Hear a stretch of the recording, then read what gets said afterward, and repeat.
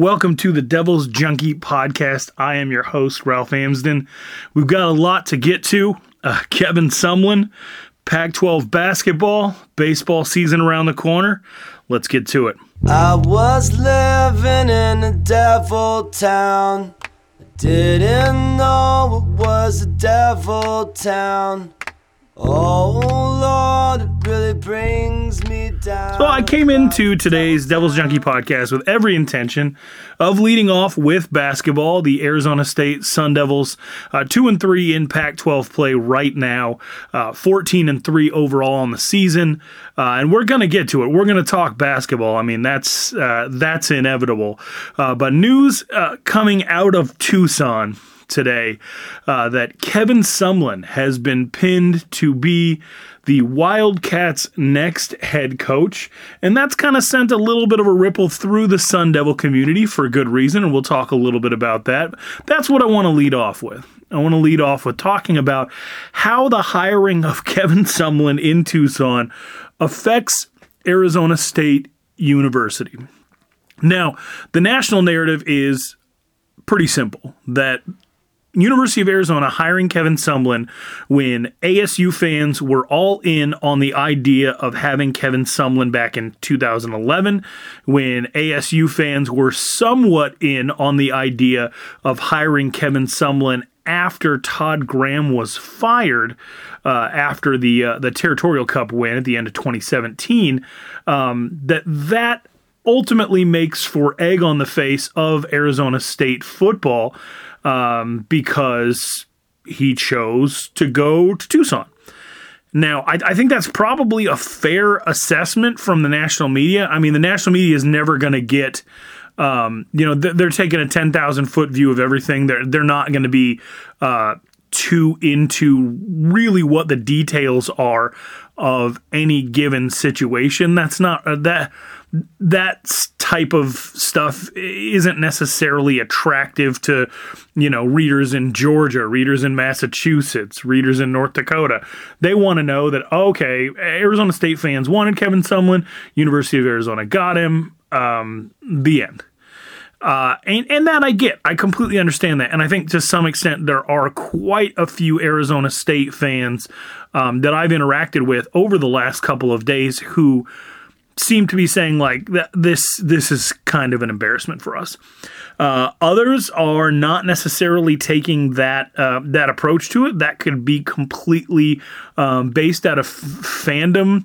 It could be that they're actually sold on Herm Edwards. It could be for a lot of reasons. But I do want to acknowledge that narrative is out there, and I want to say that to some extent it's fair. Now, it's not the whole story. It's definitely not the whole story. Kevin Sumlin was fired from Texas A&M for essentially underperforming in their West Division. He chased out 3 starting quarterbacks in the last 3 years alone and lost the commitment from Tate Martell based on his hiring of former ASU offensive coordinator Noel Mazzoni, who will be following him to Tucson. Somebody Arizona State fans are very familiar with. So you have a coach that essentially, a lot like Todd Graham, a lot like Rich Rodriguez, didn't necessarily meet expectations and has to find a new place to coach. Now, you might say to yourself, oh, well, that's the SEC West. At least he never had a season where he won less than 7 games.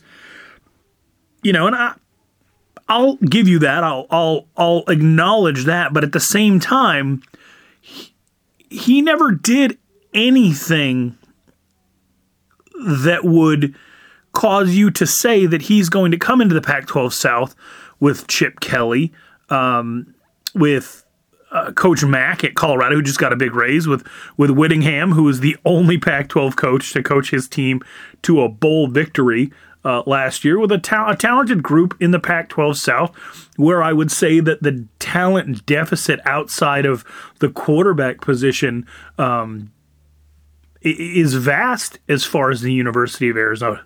There's nothing that really indicates based on Kevin Sumlin's time at Texas A&M that he's going to come to Tucson and have an immediate world-beating impact.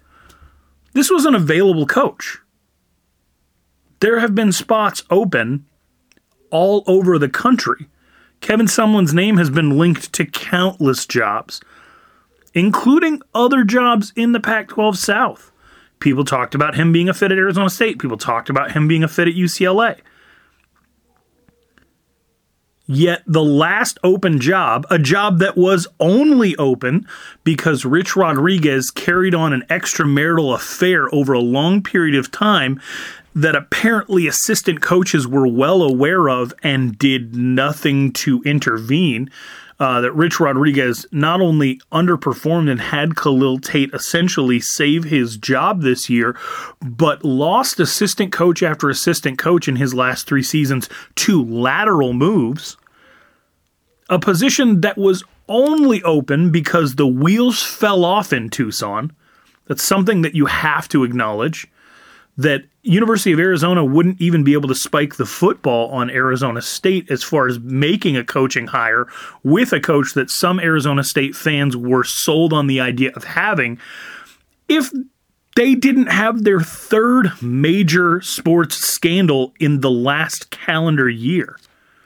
The only reason they're in this position to say, no, we got a coach that you wanted, is that they have an immense amount of scrutiny and negative media attention relating to possible sexual harassment and assault allegations outside of an FBI investigation and a track and field situation in which the coach was abusing his power over female athletes. So on one hand, congratulations, you got your coach. On the other hand, it's in the midst of what? Things aren't great in Tucson. So it makes sense.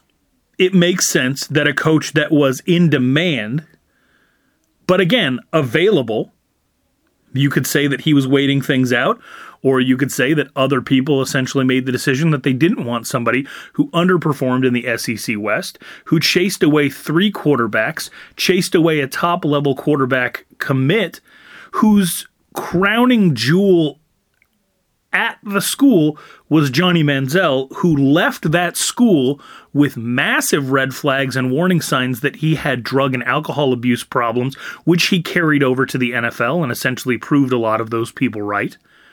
All happened under Kevin Sumlin's watch. You could say that there's potentially some red flags there. That there's a reason that he was available. Now, is Kevin Sumlin a good coach? Absolutely. At Houston, he helped Case Keenum throw for almost 20,000 yards in 4 and a quarter eligible seasons. Johnny Manziel might be the best college football quarterback I have ever seen. I think that this is definitely an interesting call for them. Will he help in recruiting? I think that they'll have connections and a pipeline into Texas that they didn't before. You've seen the effect that that's had on Arizona State football and the people that they've been able to pull out of Texas, and it'll be interesting to see if Arizona State can sustain some of the relationships it had with Texas schools under Todd Graham's tenure. That'll definitely be a battleground. Now, has Kevin Sumlin taken some top talent from the state of Arizona? Was that a thorn in the side as far as the Todd Graham era? Yes. But what was his success rate with those players? Let's take a look at that. Christian Kirk, obviously, leaves early, gonna probably be a first-round pick in the 2018 NFL Draft. That one stings, for sure. Quaylen Cunningham, whose father went to Texas A&M, so it all sort of worked out the way it probably would have regardless of whether or not Kevin Sumlin was the coach. Quaylen Cunningham went in and started out at Texas A&M by getting big snaps in a defensive line rotation as a true freshman. 4 years later, we're talking about him getting 2 to 4 snaps per game, being completely buried on the depth chart when he was supposed to take over for Myles Garrett. Priest Willis, who committed to UCLA over ASU and then ultimately transferred to Texas A&M, same thing. Handful of snaps when he wasn't injured. Never made a name for himself. Never grew his brand or whatever it was that he had set out to do. Kyle Allen, he didn't really have anything positive to say about Kevin Sumlin after transferring after 2 years of starting at quarterback for them. He could have stayed and been Kevin Sumlin's starting quarterback, and he would rather have sat out a year than started for Kevin Sumlin. Sat out a year, went to Houston, started, ended up getting benched 4 games in, and has declared early for the NFL draft. So you have 4 top players from the state of Arizona that went to Texas A&M. 1 fulfilled their potential. 1 transferred. 2 were AWOL by the end of their college careers. So yeah, the fact that he was able to pull that talent, that's a plus.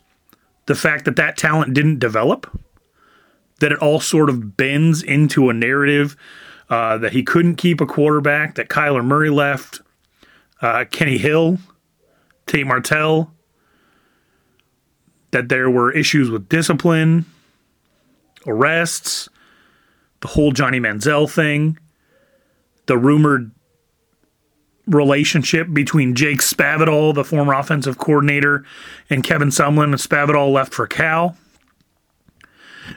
Dave Christensen, Arizona State's current offensive line coach, who only lasted 1 year under Kevin Sumlin. Same as under Todd Graham, same as under Rich Rod. Obviously, these head coaches aren't out to make friends, but at the same time, you have to look at some of those things and say, oh, here's what we didn't like in Rich Rodriguez. How is it going to be different with Kevin Sumlin? How is it going to be different? Texas A&M is a school where 100,000 people showed up to see them play Nicholls State in the second week of the season. In University of Arizona's 4th game last year, with an undefeated Utah coming in, during kickoff, stadium was half empty. Were there 100,000 people out seeing Texas A&M because Kevin Sumlin was the head coach of an underperforming school in which he was already on the hot seat? In which he had already had Board of Regents members calling for his job on social media? No. Those fans come out, rain or shine, win or lose, because they've built up that system of support. They were the 12th man before the Seattle Seahawks, and regardless of whether Kevin Sumlin is the coach or Mike Sherman is the coach, they have that support. They have the type of support to be able to throw $75 million at Jimbo Fisher. So if we're being honest, Kevin Sumlin, I mean, that's a good hire for University of Arizona, and he will, I believe, improve their recruiting to some extent. But you don't have a track record of him winning Power 5 football championship. Rich Rod has a Pac-12 South title. Todd Graham does. Kevin Sumlin didn't even win his division within the SEC, not one time. So if you have your mind made up that this was just an absolute knockout hire, an embarrassment for Arizona State, and puts the entire Pac-12 South on its heels, based on what? Based on what? Can he recruit? Yes. Can he develop those players? Can he win with the recruits that he gets? Haven't seen it yet. Is he fully committed to Tucson? Was he even their first choice? Ken Niumatalolo from Navy reportedly turned down this job before they announced Kevin Sumlin as their head coach. Did they even want Sumlin as their primary target? Did they have some of the exact same concerns that I'm talking about right now that would lead them to want a coach to come from Navy over someone to come from the SEC West and Aggie Land? How often is a home run really a home run? When you say, oh, this is a great hire, it's a great hire. You could have made the same argument that Rich Rod, who coached West Virginia within one game of going to a national championship, who was at Michigan, was a much more attractive hire than Todd Graham back in 2011. Now, I'm sitting here making logical arguments for not necessarily being overjoyed about Kevin Sumlin being at Arizona. I'm not going to turn around and tell you Herm Edwards is a great hire for Arizona State. I have no track record or evidence to back that claim up. But what I can say is if you were looking at Todd Graham versus Rich Rod back in 2011, you would have said that Arizona won that. As far as head-to-head, who made the big splash with a hire. But in the end, if you don't win, it doesn't matter. You are a bad hire if you do not win or elevate the program. Did Rich Rod elevate the program in Arizona? I mean, he brought Khalil Tate on, and they have an opportunity to compete anytime he's on the field, so maybe. Did Todd Graham elevate Arizona State? Yes. Can't argue that. I mean, I suppose someone out there might want to, but that's not an argument you're going to win. Was that elevation sustainable? Were people confident in Todd Graham moving forward? No. People might have wanted to give him more time to see if he could do it, but I don't think anybody would make the argument that he was in the process of elevating the program still. But my point is this. Every single one of these hires that seems great, Chip Kelly to UCLA, Jimbo Fisher to Texas A&M, Kevin Sumlin to Arizona, it doesn't mean anything if they don't win. Not a single thing.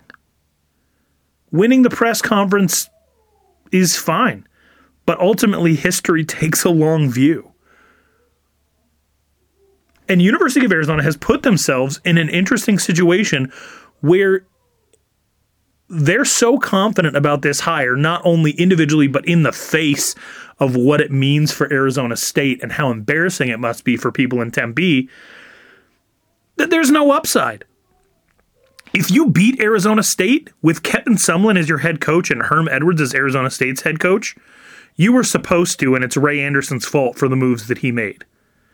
If Herm Edwards beats you, how terrible do you look based on the stance that you've taken? For Arizona State, a program that is not rebuilding, I wouldn't say that they're reloading. They're attempting to improve, but they have a solid roster. They have a solid chance at winning next year. Every single team that loses to Arizona State is going to be embarrassed about it. Because nobody thought this Herm Edwards hire was anything more than a guy hiring his buddy who had no recent qualifications. Arizona State can only impress because everything that they do poorly is just proving some pundit correct. They can only impress. They can only go uphill. University of Arizona is now in a situation where if they don't get the Territorial Cup back next year, it's a complete, utter failure and embarrassment for that entire program. There are no excuses. You have Kevin Sumlin. You have the coach that ASU wanted. You have Khalil Tate. Every single loss that you take is going to be an embarrassment. Because you got the best coach, right? You can only lose with Kevin Sumlin as far as your relationship to Arizona State. Any recruit that picks ASU over U of A is an embarrassment for Kevin Sumlin. Any game that ASU wins against U of A is an embarrassment for Kevin Sumlin.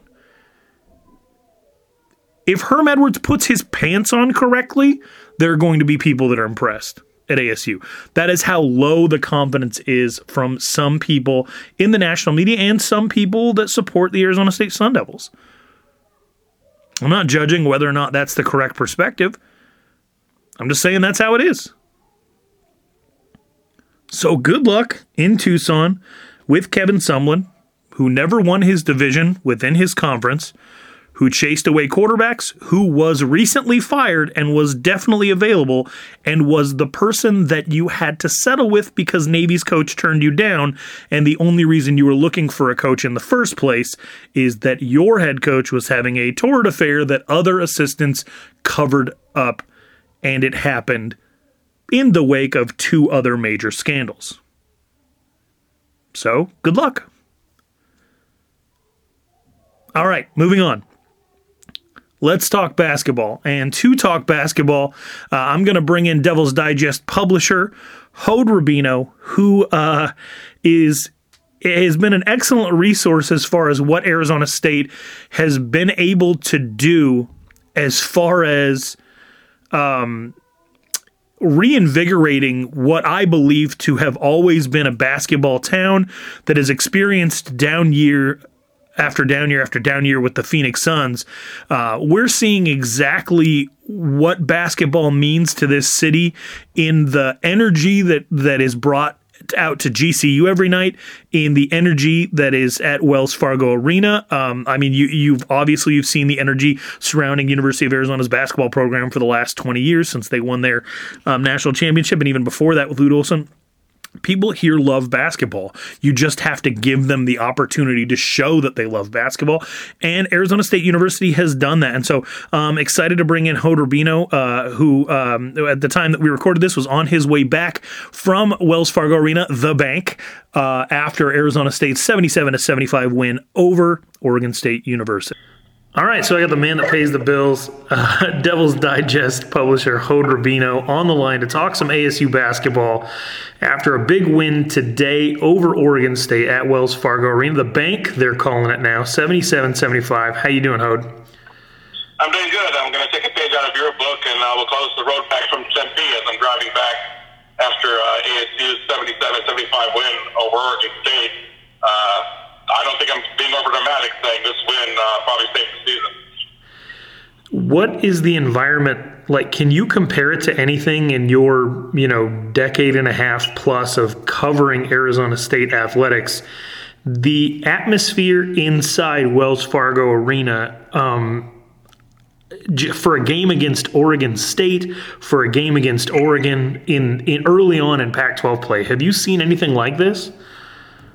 I really haven't, Ralph, because even in the James Harden years, sure you got obviously the sellout crowd for U of A, UCLA, near sellouts, but really a lot of Pac-12 games, even in the James Harden years, and this is while capacity was still the original 14,100, there were a lot of games that were far from a sellout, even though we had one of the best players ever in Sun Devil basketball history playing every night in Tempe. So I feel that this is probably the most consistent we've seen ASU in terms of attendance being over 10,000. The last 3 non-conference games were over 10,000 each, or I think one was just under 10,000, but definitely averaged over 10,000. And here we are, Oregon and Oregon State, definitely not juggernaut of the Pac-12 this season, and both of them were over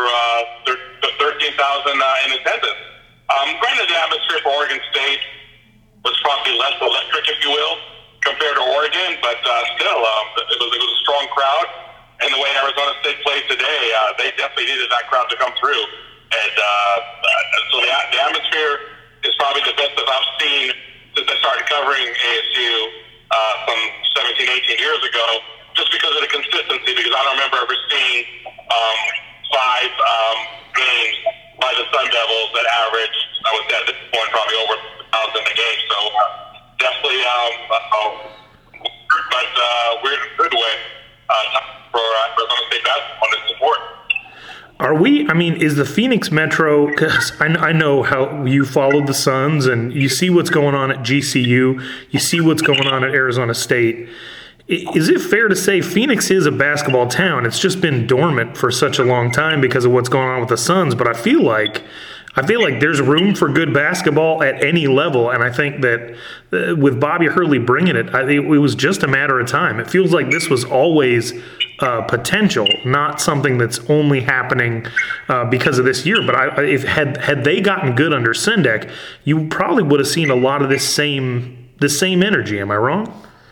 No, I think you're absolutely right, Ralph. I just think there was never consistency. I mean, obviously James Harden was here for 2 years, and I think even in the first year, even though he had a 20-win season and Harden was playing very well, I think the fans were maybe still start filling out the program.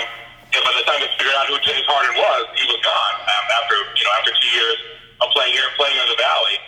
But absolutely, I think there's definitely a good crowd for basketball. I think in the grand scheme of things, when you talk about economics, it's still a much more affordable ticket compared to any pro sports that's out there. They sold 800 mini packs, so I think it's tickets for 3 games, and able to sell those really well with a lot of Saturday games rather than Sunday ones. That also helps too. So I really think you just have a conglomeration of factors, if you will, that are really helping Arizona State draw more, the best staff definitely this decade. And absolutely, I think to call Phoenix a football town over a basketball town is definitely misguided. I lived here since 1990, and so I still remember the Sun Kings with Charles Barkley and how this valley was absolutely on fire when it came to basketball support. So it's the pro level, the college level.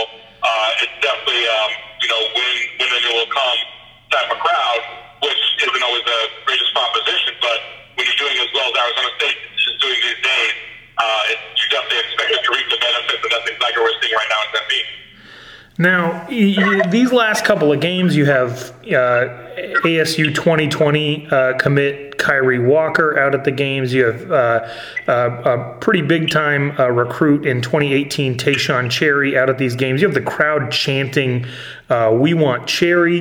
You just the recruiting alone for ASU basketball. I had Greg Rosenberg on to specifically talk about Jalen House and what people can expect to see in him. But even the way that Greg Rosenberg talks about ASU basketball, it's just these are players, the types of players that they're getting in are the types of players that you see ESPN go and set up cameras so that they can broadcast 2 or 3 of their high school games. What's it been like just to watch? I mean, obviously I've been around this program as well, but I'm curious from your perspective what it's been like to watch Arizona State going from looking for guys who were the right fit to essentially like having to tell people who were top 100 players, no thanks, we're full up. I think that things are really kind of going according to plan, and I know it sounds crazy to say that when Bobby Hurley's only in the middle of his 3rd year at Arizona State, but we all believe that the name Bobby Hurley does have a lot of cachet to it. Now, obviously, it comes with a disclaimer, and I know you talked a lot about it in football, but it applies to basketball too, that 17, 18-year-old kids obviously don't know who Bobby Hurley is. Their parents do, their coaches do. So when you have Bobby Hurley on the phone or Bobby Hurley in their living room or in their high school, then those coaches and those parents are telling a prospect, you better pay attention to what's going on right now. And obviously, with the gift of the internet, you can pop in, a YouTube video. You can show an E60 feature on Bobby Hurley, and now the prospect gets to know who Arizona State head coach is and what kind of credibility he brings to the table, which is obviously at a much higher level than most, if not all, Pac-12 programs out there. So I think what you're seeing recruiting-wise is really what we expected to see from Bobby Hurley. I mean, sure, you need to win. Even though Bobby Hurley's first 2 years at Arizona State haven't been anything to write home about, the coaches and the parents of this prospect know that Bobby Hurley is building something special in Tempe, and it might take a little time for it to manifest itself, but it is happening. And obviously, right now still being ranked in the top 25, ranked number 3 up until a couple weeks ago. When Bobby Hurley says that he's building a stout program over here in Tempe, it's something that's definitely not falling on deaf ears just by watching the trajectory of this program and watching what they're able to achieve. So, I mean, not that anyone should take it for granted, but at the same time, just with Bobby Hurley's name and the results we're seeing right now on the court, you should expect to see prospects like Tayshaun Cherry and Kyrie Walker giving Arizona State a strong look, let alone committing, being something that's going to be more commonplace than a rarity. Now, this is a question that I'm not excited to ask you, because I think it's it's early, and Arizona State, they lost 3 of 4 after winning 12 straight, and so it doesn't necessarily. It's all about perspective. Had the losses been peppered in non-conference play, I don't think anybody is clamoring to get this answered. But what's wrong with Arizona State? What did they run into? Because, I mean, I have a theory, and it really has to do with the fact that if depth isn't great, everything has to be firing on all cylinders at all the time to be competitive. But what are you seeing as far as this lull? Does it really have all to do with zone defense? Yeah, I think a lot of it has to do with zone defense, and it's something that Bobby Hurley said in the non-conference.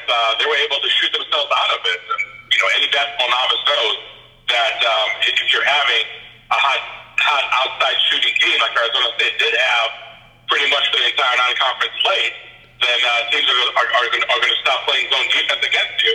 I think that maybe the zone defenses that Arizona State has seen in conference play have become a little more sophisticated, a little more tailored to stop Arizona State, and I think the Sun Devils, by and large, just had a hard time dealing with that.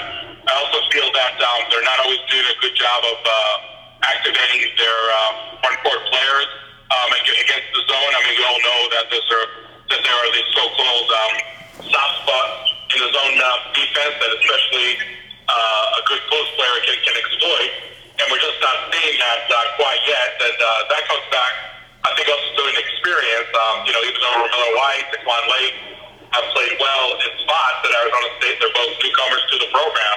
And that's something that is going to come more with experience. As far as depth, I don't think the depth for Arizona State is horrible, but obviously not having Kevontae Lawrence play for the entire non-conference play, and also missing the opener against Arizona, that's something that did take a toll on Arizona State, just because you didn't have an able body to really make some contributions that would be even somewhat significant. Ironically, today against Oregon State, it's the best we've seen Kamani in a game situation, but it definitely took him a while to really get in the flow of things. We all knew that Arizona State's going to go as far as the 3 senior guards are going to take him, and obviously those 2 senior guards have played exceptionally well, and more importantly, consistently well in non-conference play. And really, once the Pac-12 season started, you've seen Trey Holder, not play as well in the last 2 games compared to the first 3. Shannon Evans has really been hit and miss. I mean, today he scored 22 points all in the second half, and Arizona State just sweeps by Oregon State with a 2-point victory. Cody Justice has been also on and off. So I think Arizona State does have to do a better job of combating the zone. But Bobby Hurley had a very interesting comment I felt today. He said that we have to get out of the mindset that just because our opponent is playing a certain defense against us, that we're not able to break it, we're not able to be effective. I think we saw some strides made again against Oregon State in that department, but Arizona State, I think, is still a team that we're not quite sure how to figure out. I mean, winning 2 out of the first 5 games in Pac-12 play is something that you did not expect from a team that just 2 weeks ago was number 3 in the country. So maybe there's a lot of wait and see on Arizona State. And see if they can really win the chess match that they're up against every Pac-12 opponent. Because even the 2 wins today at home against Oregon State and on the road against Utah were definitely not resounding wins. Not wins that we saw Arizona State dominate for large stretches of the contest. So I'm really curious to see what the next couple of weeks bring for Arizona State, and is it going to be a program toiled with mediocrity, just splitting road series, splitting home series, or the team that can really start to dominate teams like they did in the non-conference. That's going to be really interesting to see. But right now, Arizona State's not in a horrible place, but probably not better than just being in an okay place, if you will. I really appreciate your time, Hoda. I know I think that we should probably prepare ourselves for a lot of close games. I mean, you even look at Arizona; they've heated up, and they needed the last couple of minutes to beat both Oregon State and Oregon, and I think that there's definitely some parity in the Pac-12 as far as the level of coaches and even if not necessarily the level of talent, but it'll be interesting the rest of the way, and definitely advise people to stay tuned to devilsdigest.com for all the content as far as basketball, the message boards, and everything of that nature. So thank you so much, Hode. No problem. Thank you, Ralph. I absolutely appreciate everything that Hode Rubino brings to the table. Devil's Digest, going on 3 years of being part of that family. Love the community. Subscribe if you haven't. Love talking sports. Love talking Arizona State. Love talking recruiting with everybody in the Premium Huddle. And if you subscribe to Rivals, which I believe with an annual membership is something like $8.33 a month, which is well worth it. You get access to all the premium articles throughout the entire Rivals network. That's where I get a lot of my information as I spend time reading all of the different Pac-12 articles, as well as other schools that Arizona State competes with as far as recruiting in basketball and football. So make sure that you subscribe. Make sure that as Arizona State University experiences this resurgence in basketball and as they move forward in Pac-12 play, that you're getting yourself the best information possible by being subscribed to Devil's Digest.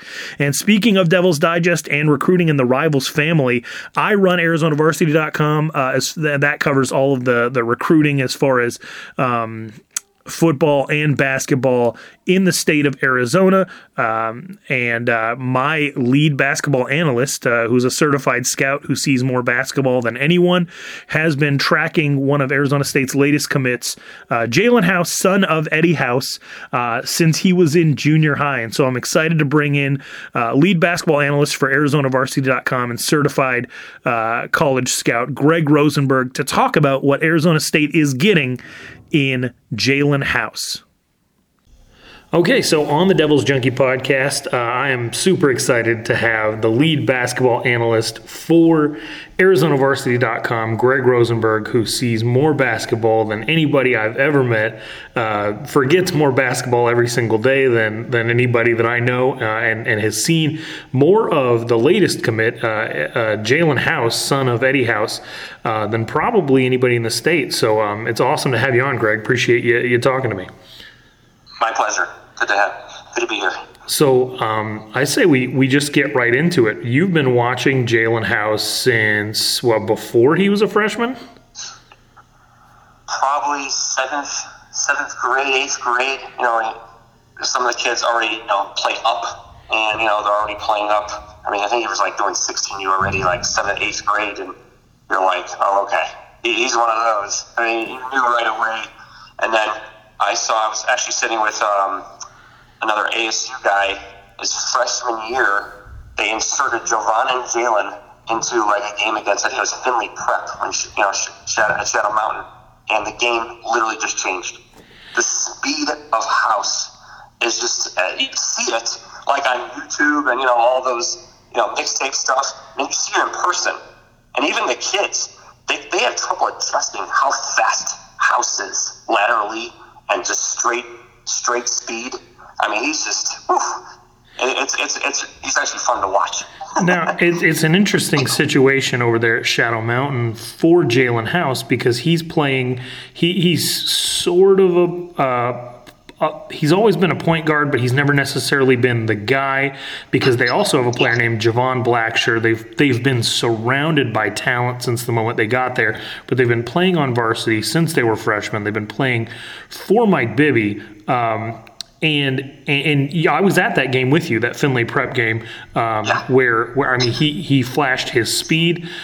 He just does some things that are way ahead of his time. Defensively, he's so active. He's just got an incredible floater and scoop shot, and he's never seemed to be overly aggressive or one of those kids that seeks to put up a ton of shots, even though you know that he can. What are the things that when you see his game that you see as the things that stand out to the point where it's really gotten him this high level recruiting attention? Well, I just think when you could score at all three levels, a lot of kids are like, okay, he's just a shooter. He's just a driver. He's one of those kids who could only kind of pull up, before the defense gets there. He does it all. Like I saw him in club when, most people don't see, out of town, and he was on Team Harden. And then at that team didn't have a lot of other guards his level. And he had 30 on a team that was nationally ranked. It was kind of like a Compton Magic qualifier. And he's splitting defenders, pulling up, taking it straight to their bigs, bouncing off of them, and ones. He's just so quick with the ball. You're like, oh, what translates? Well, speed translates. You see, I actually think it's a really good fit. I've argued with a couple people. They're like, well, and you talk about negatives. It's like he's not an elite shooter. Well, neither is Trey Holder. And it's like, well, he's not a pure point guard. Well, neither is Sharon Evans. You know what I mean? It's like all those kids are about 6'1". That's Jalen House, about 6'1". Those kids are only about 170 to 180 pounds. Jalen's maybe a 160 now, but by the time they're obviously older, like those kids are in senior year in college, he's going to be about 180 pounds. And so, like, to me, what they're doing now, that's Jalen House. He's just doing it in high school. He's a combination of a 1 and a 2, and if he wants to facilitate, when he better players, he starts becoming point guards. And people just don't see that because they go one way in shadow. But when he's asked to be like the real point guard, I've seen it. It just, it's kind of like Barcelo. If you saw some of those games on Barcelo, Arizona, he was basically setting up everybody. We just saw him shooting a lot. And, that's kind of like Jalen House in some of these games. But when he's asked to do stuff, he does it. I just think he's a combination of, Remy Martin, Trey Holder, Shannon Evans. Obviously, he's not, Cody Justice. He's not a big shooter. But those three quick, fast guards, that is what Jalen House is. And I think it was kind of a sneaky little get there. And if they could get Kyrie Walker for a year earlier, there's your big 6'4", whatever you want to call Kyrie, kind of like Cody, the shooter, combo guard, shooting guard, point guard. It doesn't even matter. He's just a player. Right, and you and I have talked about Kyrie Walker on this podcast, and the Jalen House thing. I think people love the idea that there's going to be a legacy commit to Arizona State, and what people remember of Eddie House is he's a spark plug. He doesn't necessarily have a conscience. I don't see too many similarities in Jalen House's game. I see, like you, I see a lot more of what ASU is already sort of doing with their three-guard system. He's as quick as Remy Martin, and he's as good with the ball in his hands as Shannon Evans or Trey Holder. He's just a little bit smaller. The thing that I think people are going to be really surprised by is how under control someone that fast can be.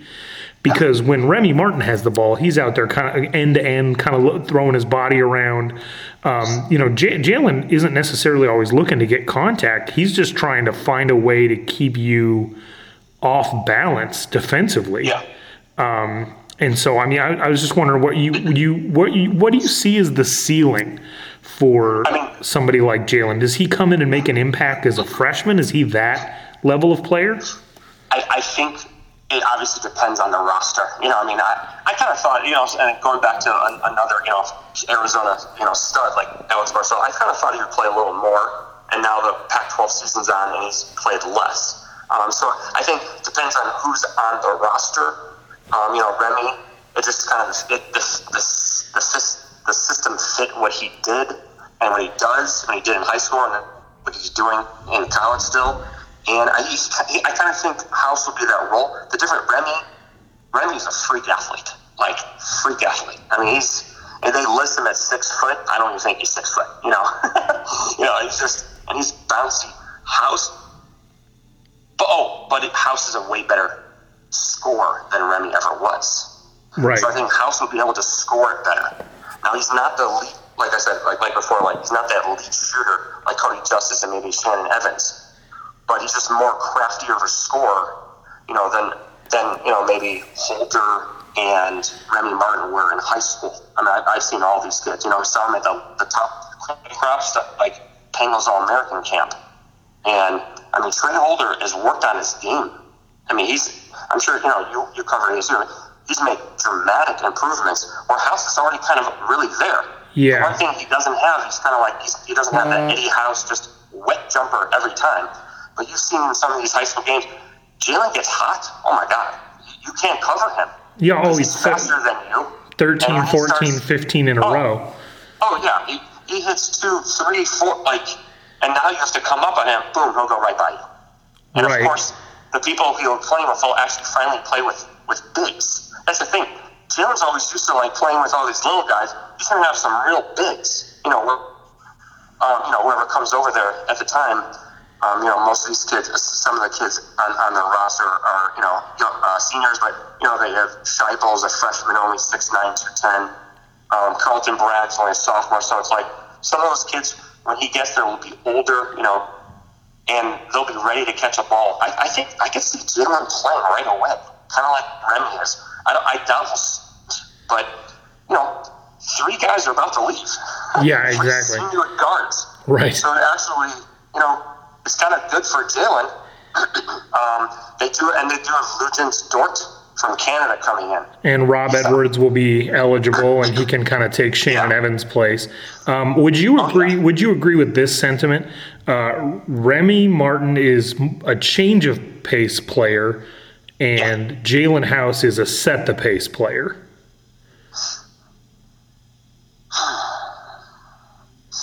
Yeah, that's pretty accurate. I mean, see, Jalen could be the change of pace 2 guy also. I mean, like we said, just like his freshman year.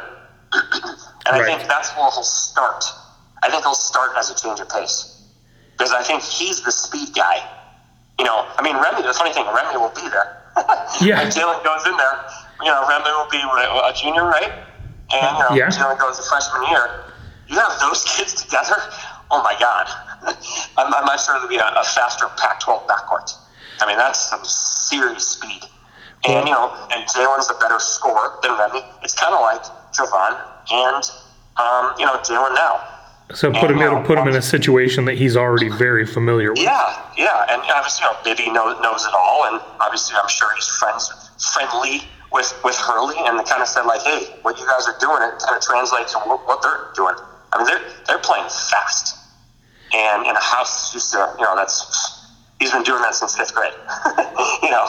So I think it's a good, if there was a slow it down, half court, get into the post, kick it out to the shooter, I would be like, it's a bad fit, But now with the up tempo, all guards basically, and maybe 1 or 2 bigs, rotating, and this is an awesome fit for Jalen. I mean, it fits what they want to do and fits what Jalen is. So I think it's a good marriage. Hopefully it works out for both ends. Well, that's definitely what our podcast listeners will like to hear. Appreciate it, Greg, and we'll check in with you anytime there's ASU recruiting news. Thank you. The resurgence in recruiting for Arizona State basketball is not something that I've witnessed in my time observing this program. I have not seen a program go from 0 to 60 quite in the way that Arizona State has, as far as, getting some lower level JUCO guys that wouldn't even necessarily be considered for the Rivals 150 to ultimately grabbing a guy in the top 50, hosting 4 stars, 5 stars, things like that. It's been absolutely incredible to see the transition in recruiting for Arizona State basketball. One program that has never had trouble recruiting is ASU baseball. And I don't always talk baseball on this podcast, but this year more than any, the baseball program is as intriguing as it's ever been, and not necessarily for all good reasons. But Justin Toscano, who's done an incredible job covering the ASU baseball program for DevilsDigest.com as well as Sports 360 Arizona, is moving on to cover the Arizona Diamondbacks for MLB.com. I wanted to bring him on a podcast one last time because he was at ASU Baseball Media Day. He has incredible insight into this program, the drama that's been surrounding it, and the promise that also surrounds this program moving forward. And he's somebody I'm really, really excited to bring on the podcast. So let's talk some ASU baseball with Justin Toscano. All right, so excited to have on the podcast Justin Toscano, who is winding up his awesome work that he's been doing with Devil's Digest by covering ASU baseball's media day. He also wrote a couple of feature stories. All this before he gets ready to head out and cover the Arizona Diamondbacks for MLB.com. Really appreciate having you on, Justin. Yeah, thanks for having me on, Rolf. Really love it. So you and I left off at one of the more interesting segments I think that's ever been on the podcast, talking about Arizona State baseball at the end of the season last year. And I kind of want this to serve, I do want to talk about Media Day, but I want this to kind of serve as a little bit of a refresher for a conclusion I think you and I both came to, which was that, they might be struggling, but it's probably never been more interesting or intriguing to A, cover ASU baseball, or B, be an Arizona State baseball fan, because there are a lot of people who are disgruntled, and there are a lot of people who are still in wait and see mode. But I think the one thing that everybody can agree on is this is a very critical time for Arizona State baseball.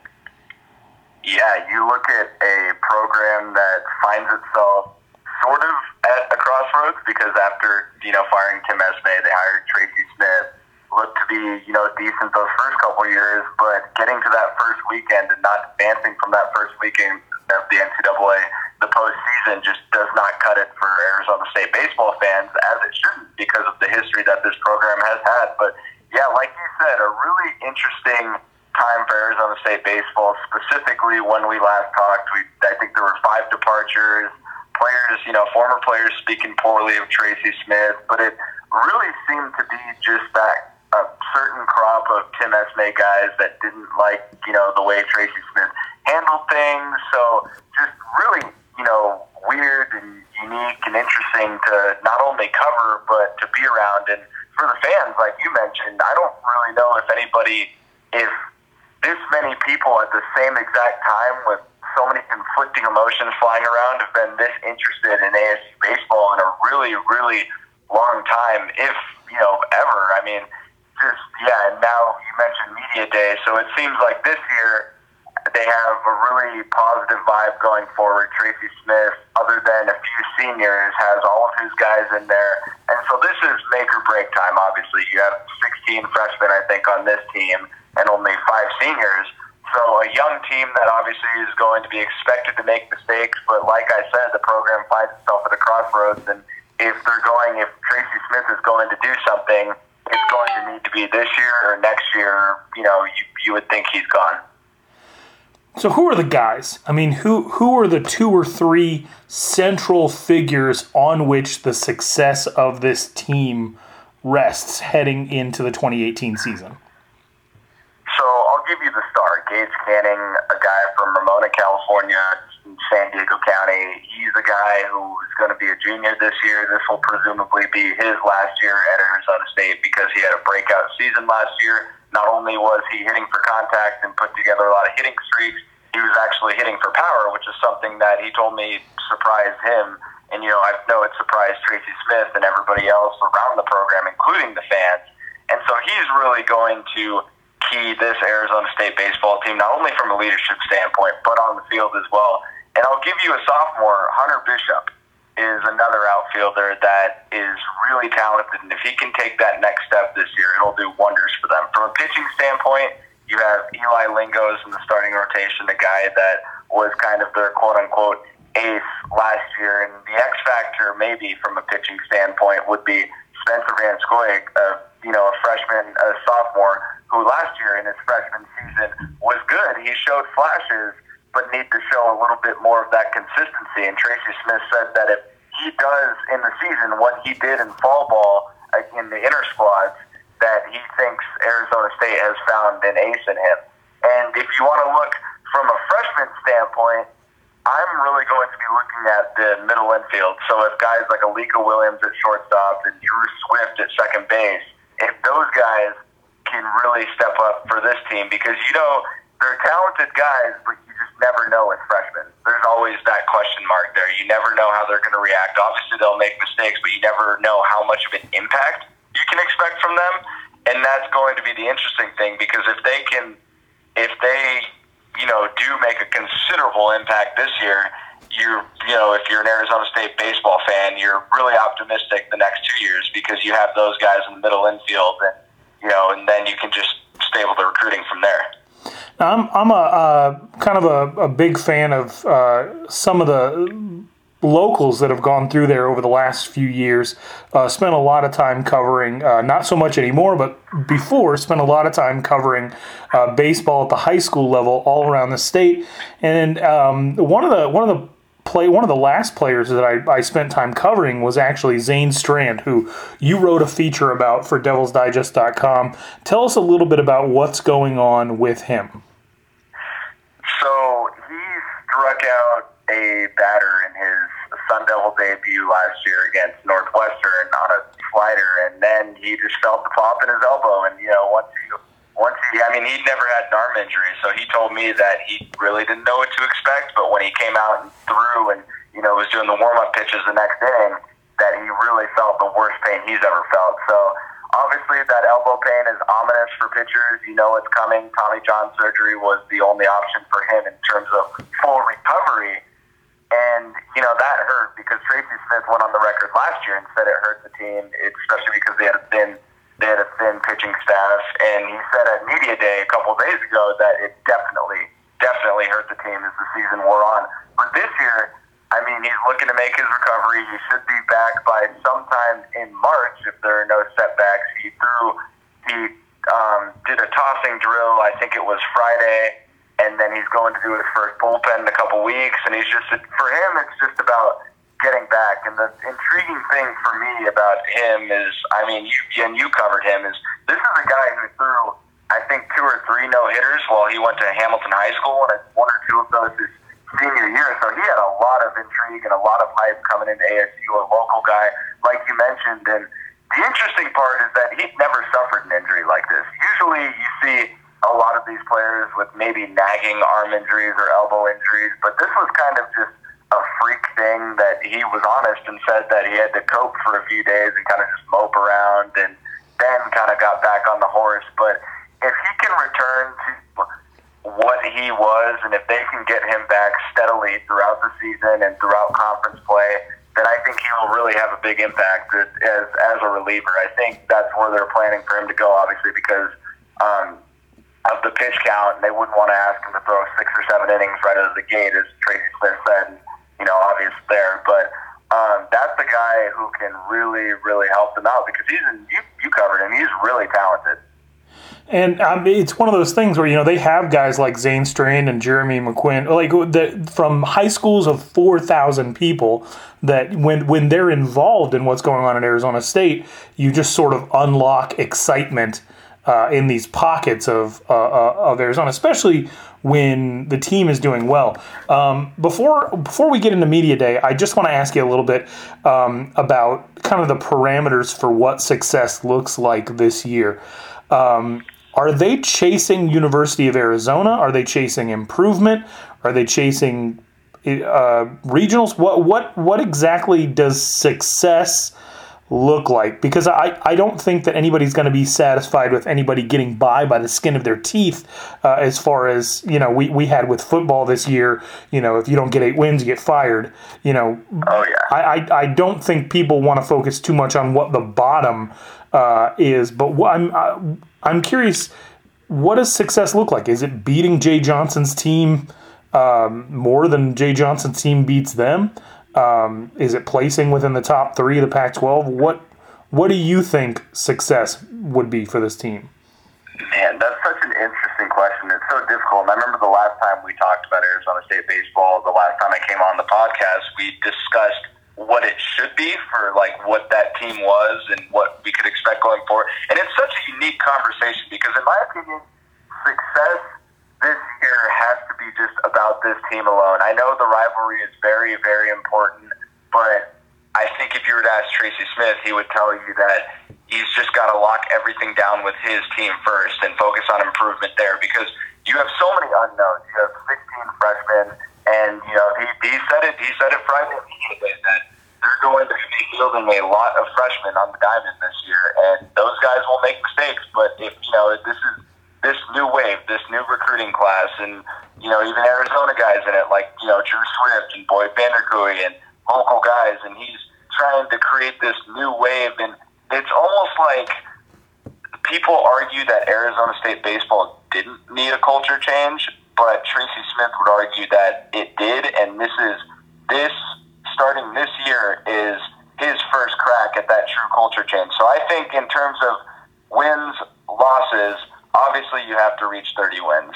Not doing that last year really upset fans, and even finishing with a losing record, you've got to reach 30 wins. You got to make the postseason because you figure this team has so many freshmen, but those freshmen are talented, and this is a top 5 consensus top 5 recruiting class, and so you got to make strides there. And once you get into the postseason, just by the way that recent years happened, I think you just have to make it out of the first weekend. I think that would mean true success and true improvement. But although you could argue that just getting there with freshmen would mean success. But if you look at that, you look at Oregon State last year and that run that they had in building that great team and that crazy, insane, ridiculous regular season record, which I know doesn't mean anything when you get into the postseason, but still, that was a great team that a year before last season didn't even make the postseason.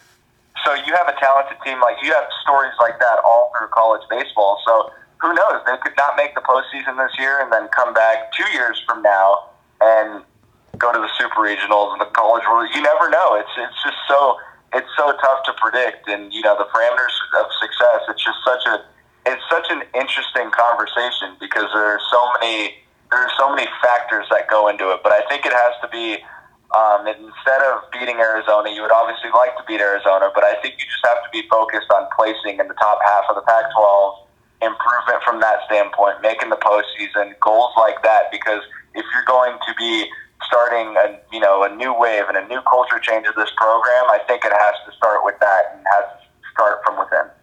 And personally, one thing that would show improvement and would ultimately result in success that didn't necessarily have to do with results on the field, but could translate, is if some of that dugout drama that just naturally occurs during the course of the season can avoid making its way out onto social media. I think that'll be, I would consider that a victory for Arizona State after the last couple of seasons. So I want to get into the question I'm most interested in is,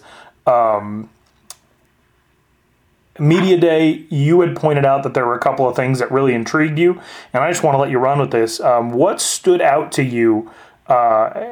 Something Tracy Smith said, maybe the vibe around the team, but what are the things that most stood out to you about Arizona State's 2018 Baseball Media Day? Yeah, well, on actually the first thing that stood out to me, and kind of piggybacking off of your last point, we had to sign waivers to be there because apparently there's going to be a documentary team doing like a docu-series that they're gonna. Is that weird? Have you ever seen that before for a college baseball team or a college team you've covered? I mean, I didn't know what to think about it. I don't know if it's a good idea. Is it through Pac-12 networks or is it outside? No, I heard it was this is just what I heard. I don't know, it could be completely accurate, but I heard that Tracy Smith's son is one of the people on the crew, and it's just I think they're independent. They said they were trying to get it on Netflix. Interesting. It's definitely interesting. I don't know. That's like, because if you talk about such a young team, like how much will the cameras be? You know, like isn't that unique? I mean, I don't know that I've ever heard that happen. Do you want any peripheral? Do you even want to open the door to any other possible peripheral issues when peripheral issues have sort of been the bugaboo? But at the same time, how great could it be for Arizona State if they are successful? Exactly. Risk reward for sure.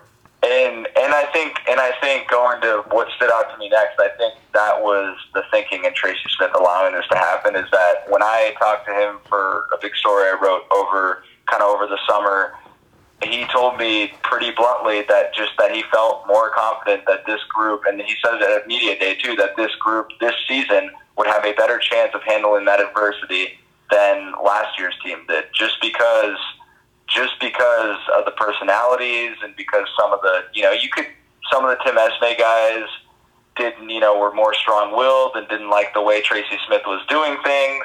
And, you could see it, and it boiled out to all that drama and all that social media, and even people who don't follow the program as much picked up a hold of that stuff because it got out.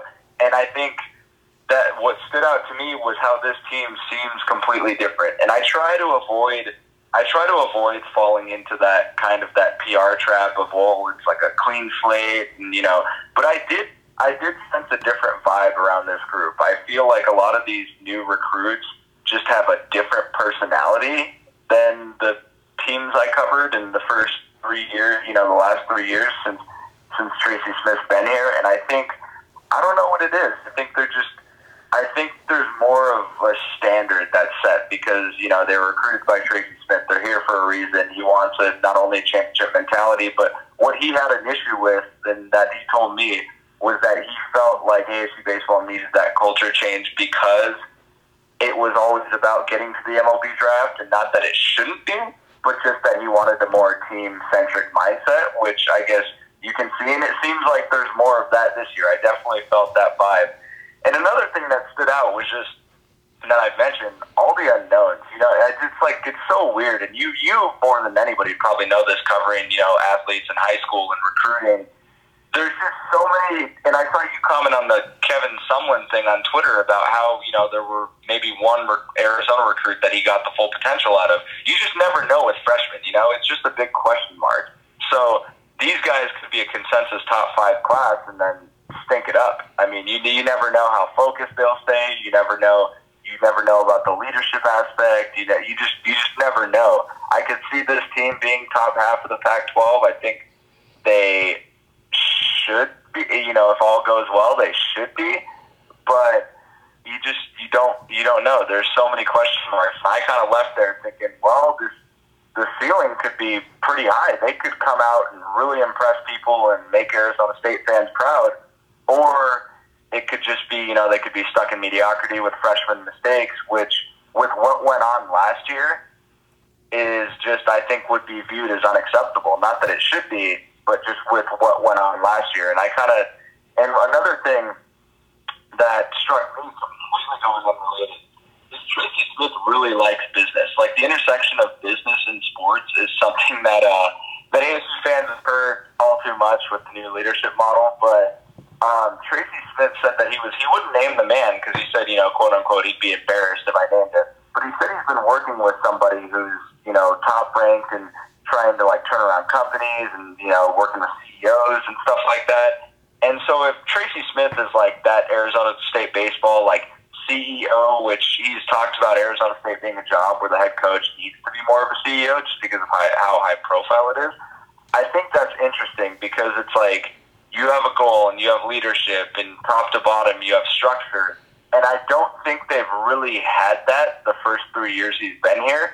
And I think this year is really his crack at implementing what he wants to implement. I don't know. It's interesting. And I think the most interesting thing you mentioned at the forefront of our conversation is just that this program, with all that happened last year, it was interesting for so many bad reasons, but for a few good reasons too. And you just don't know where to place this program, because in an ideal universe, you would like these freshmen to have a clean slate and a clean opportunity to make names for themselves. But it's just human nature for fans to worry or to, maybe put them behind the eight ball just because of what happened last year. And I don't think you should disenfranchise fans for saying that, if that makes sense. Yeah, no, I totally get where you're coming from. And I think the interesting thing about this is once you have success, you expect success, and it doesn't matter how long ago that success was. In your mind, you're as bad as you've ever been, and you're as good as you've ever been. And so, as somebody who's an Arizona Cardinals fan, we're the team that went 4-12 every year, and the team that went to the Super Bowl. And so you understand the parameters of what you have seen. And so I think what Arizona State did last year is they kind of set a baseline for what people are afraid to be again, but can now realistically envision. And that scares people into saying like that they want to change, or a change is necessary. And at the same time, they're remembering eras of old, under Pat Murphy, and even before that, when things were even better. And so people have this picture in their mind of all of these potentialities. And what's interesting about this team is I think that in this case, both people's fears and aspirations are completely probable. Like, these are actual probabilities, and really, really looking forward to, even though you're covering the Diamondbacks, your take throughout the season on some of the stuff that's going on, and looking forward to seeing how this season unwinds.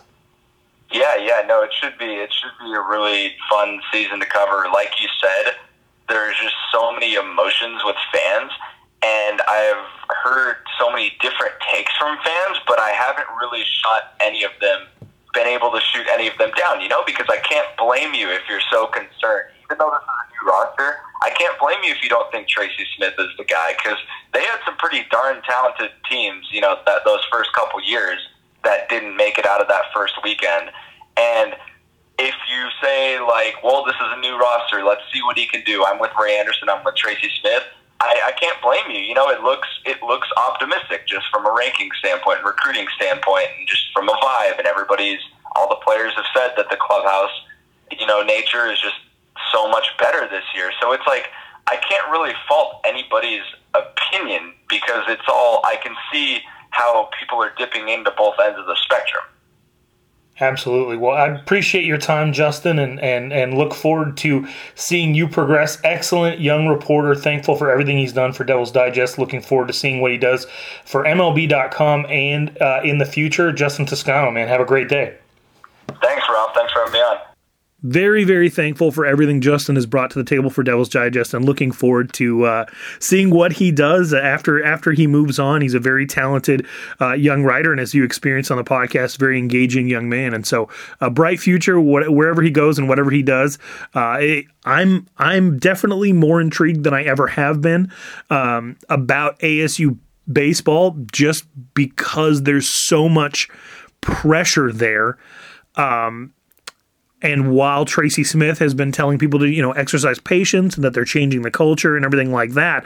So, some of these culture shifts that they're combating seem to also be inevitable, with just sort of the days of social media and being able to air your grievances, and with all the pressure to go pro, and with all the pressure to succeed, and with everything that's going on with ASU baseball, there is just absolutely not a better time to be paying attention to that program, because win or lose, they're going to evoke a ton of emotions and a ton of discussion. This is just absolutely a make or break year, and no matter what happens, I mean, if they're good, then you get to witness part of the transition and ultimate cultural transformation of ASU baseball into a new era.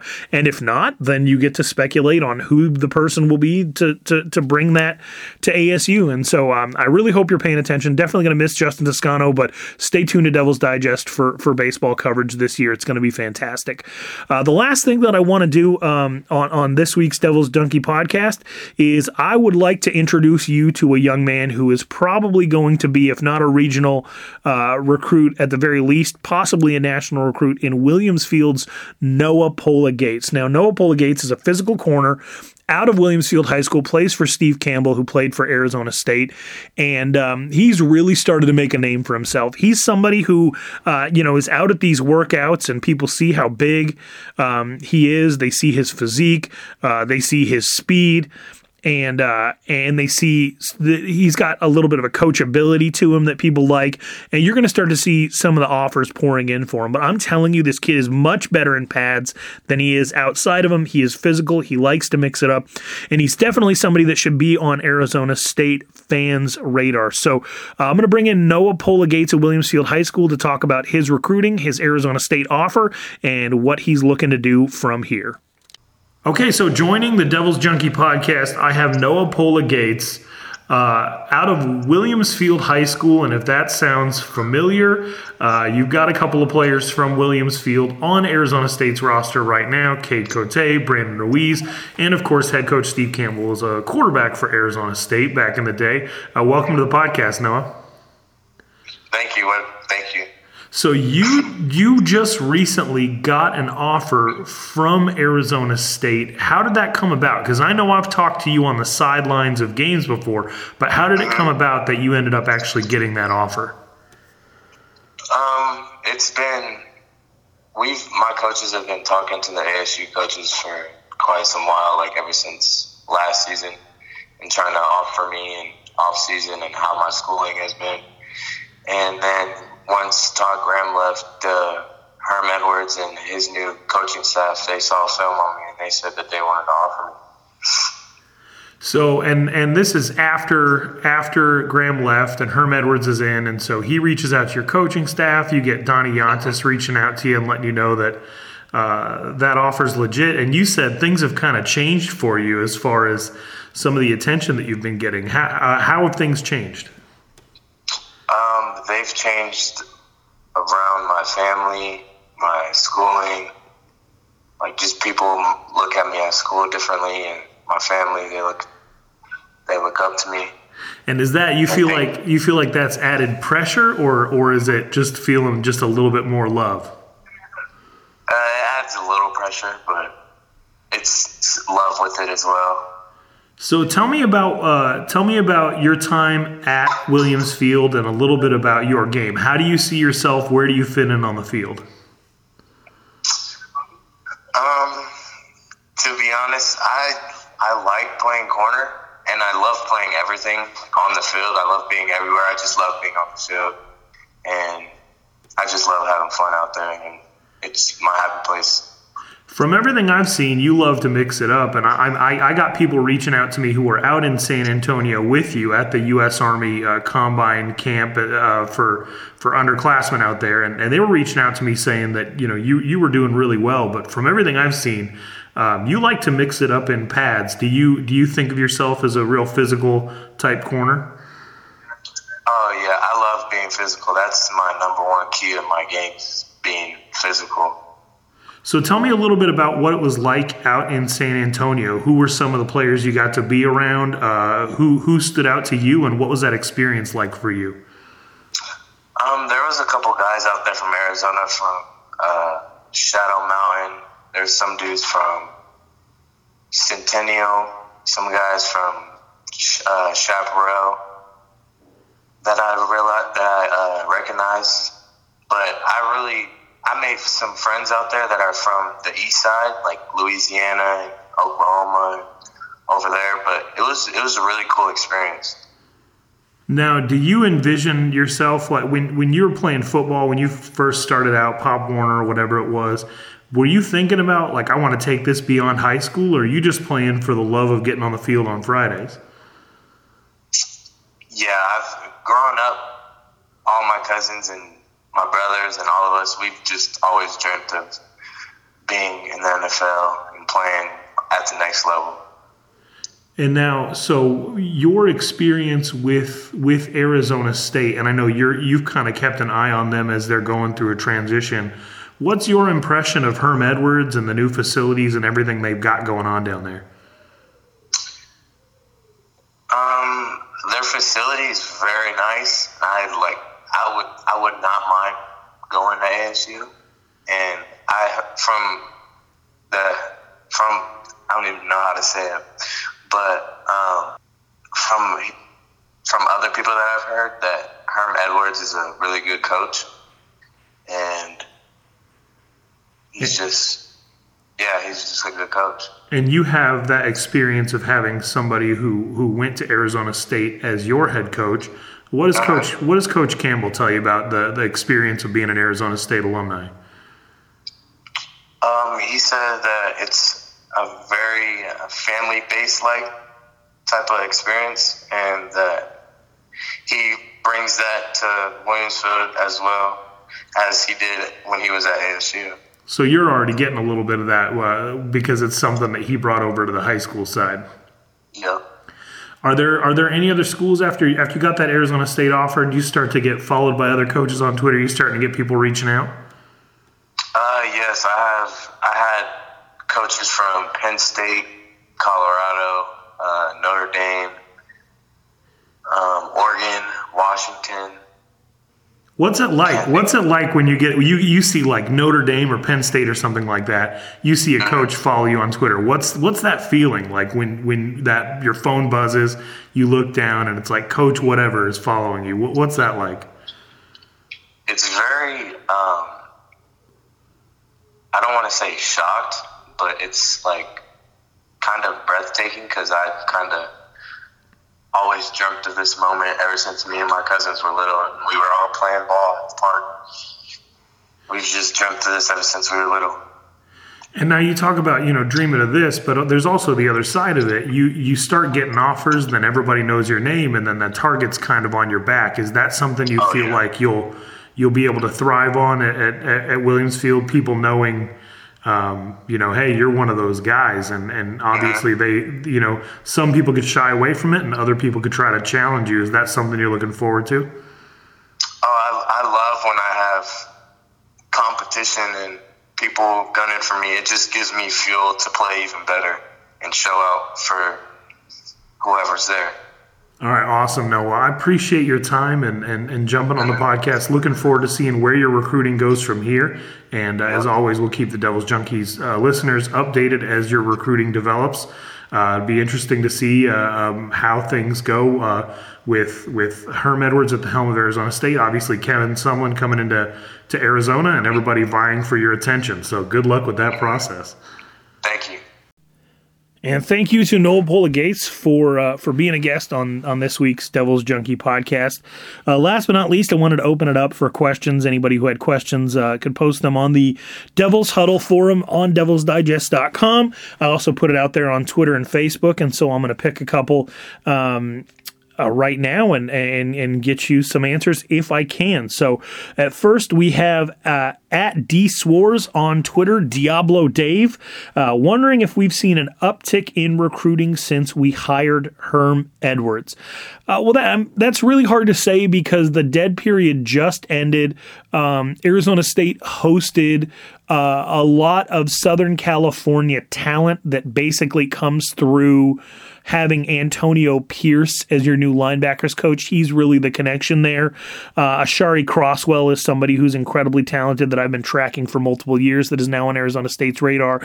There's a strong chance that you do see some effect of bringing in Antonio Pierce. I'm not sure any of that uptick will be directly related to Herm Edwards other than he made the choice to bring Antonio Pierce on board. But having those visits with just 3 weeks before National Signing Day is definitely something that I would consider to be encouraging. Some of the offers that we've seen go out aren't necessarily of the 4- and 5-star range that Ray Anderson outlined. ASU did sort of reopen themselves to recruiting a 2019 quarterback.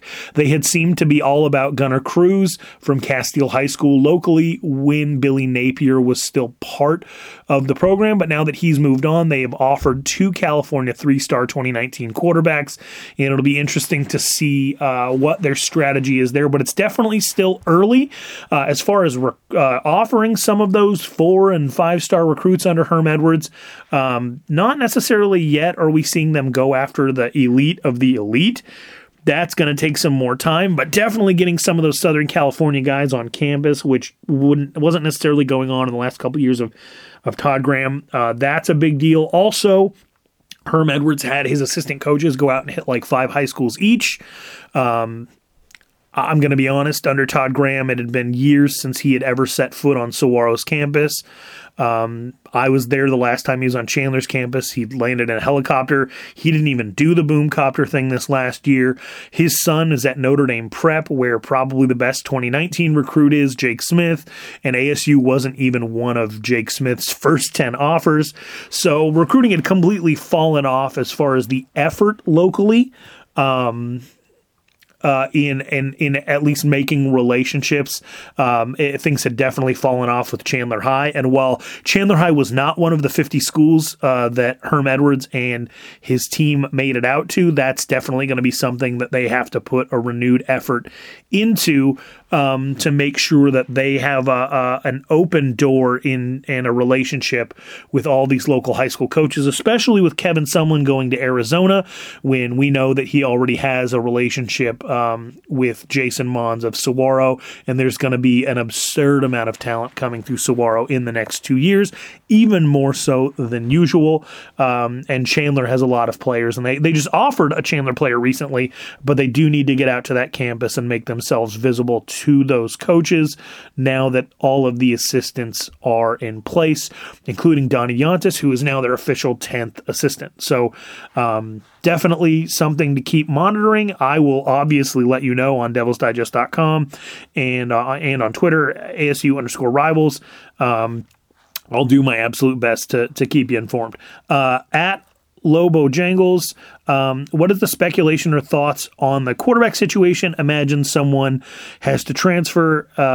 What have you heard about DSC? What about Brady White? I think Brady White probably sticks around. Having already graduated, there might be some attractive options for him out there. Obviously, Billy Napier could be in the market for a quarterback out at Louisiana Monroe. You have Mike Norvell at Memphis. You know, there's Chip Long's in the process of moving around. You have all of these coaches that they have prior relationships with, and so if somebody was going to move on, I think that you probably hear some news about that as we head into spring. I'm not 100% confident that Dylan Sterling Cole will be back. I can't confidently 100% report that he's on his way out, but I would think that of everybody that's currently involved right now, he could potentially be the odd man out. I expect that Manny Wilkins will start next year, leaving it to essentially be Brady White, Ryan Kelly, and Blake Barnett competing for that starting role after next year and competing for the number 2 role this year. So Blake Barnett, sort of extenuating circumstances, hasn't graduated yet, has a baby on the way. And so it'll be interesting to see where everybody goes from here, but I think Dylan Sterling Cole probably has the most clear path to move on from here if he would choose to do so. And another question asked by @LoboJangles was thoughts on Ryan Kelly versus somebody like Brock Purdy. I like Ryan Kelly. He has great zip on the ball. One of the things as far as Brock Purdy, who's a local 2019 recruit that Arizona State probably won't offer, is that arm strength really just isn't there. Ryan Kelly and Brock Purdy have the same speed. Brock Purdy's just kind of more of a frenetic playmaker type kid, great instincts, but Ryan Kelly's got the zip on the ball. He's got the speed. Remember, at one point, he was ESPN's #1 dual threat quarterback in the country, even ahead of Tua Tagovailoa, who's at Alabama now. So I wouldn't worry too much about Ryan Kelly. I think once he's healthy and his shoulder stuff is cleared up, we'll see him compete. We'll get a look at him in the spring. Let's see. I think we have one more question. Actually, a couple more questions. from the Devil's Digest Premium Huddle. Is Tracy Smith done if ASU baseball doesn't make it to the postseason? Well, you obviously heard from Justin Toscano, 30 wins first and foremost. But I would say that you can definitely count on the fact that this is a make or break year for him. Commenter ASU on the Devil's Digest Premium Huddle. How is recruiting going for ASU basketball? Could not be better, especially in the historical context of what Arizona State basketball has been able to do. They've got guys for the 2018, 2019, 2020, and 2021 class lined up that are all elite prospects. That's 4 years out. Incredible. Never seen anything like it. What else? What or who does ASU need to recruit in men's basketball to better compete? Well, they obviously had Tayshaun Cherry on campus for an official visit this last week. They struggled to rebound in both of those games, and he's a big, and he had to see some possible use for himself. The truth is they need somebody who has an offensive repertoire that will also hit the boards. You don't need to be DeAndre Ayton, you don't need to be Marvin Bagley, but if you can get 8 to 9 rebounds a game, and you can also pull up from 10 to 15 feet, that would help disturb some of the zone defense that's being used against them right now. Let's see. Here's another question from the original Sun Devil for Life. Not sure if it's too late to get on this, but who will be more successful over the next 3 years, Herm or Sumlin? It's really, really hard to project, but I can tell you right now, as I said before, there is no downside for Arizona State. The expectations are that Herm will fail and that Sumlin will absolutely dominate Arizona State University. And so I would have to say that the margin for error for Kevin Sumlin is actually much less, which could ultimately define what success looks like. And then last question, I'd love a breakdown as to why we passed over Chandler High in our first in-state blitz. To be honest, there's members of Chandler's coaching staff who actually played with Herm Edwards in college. I expect that relationship to be very strong.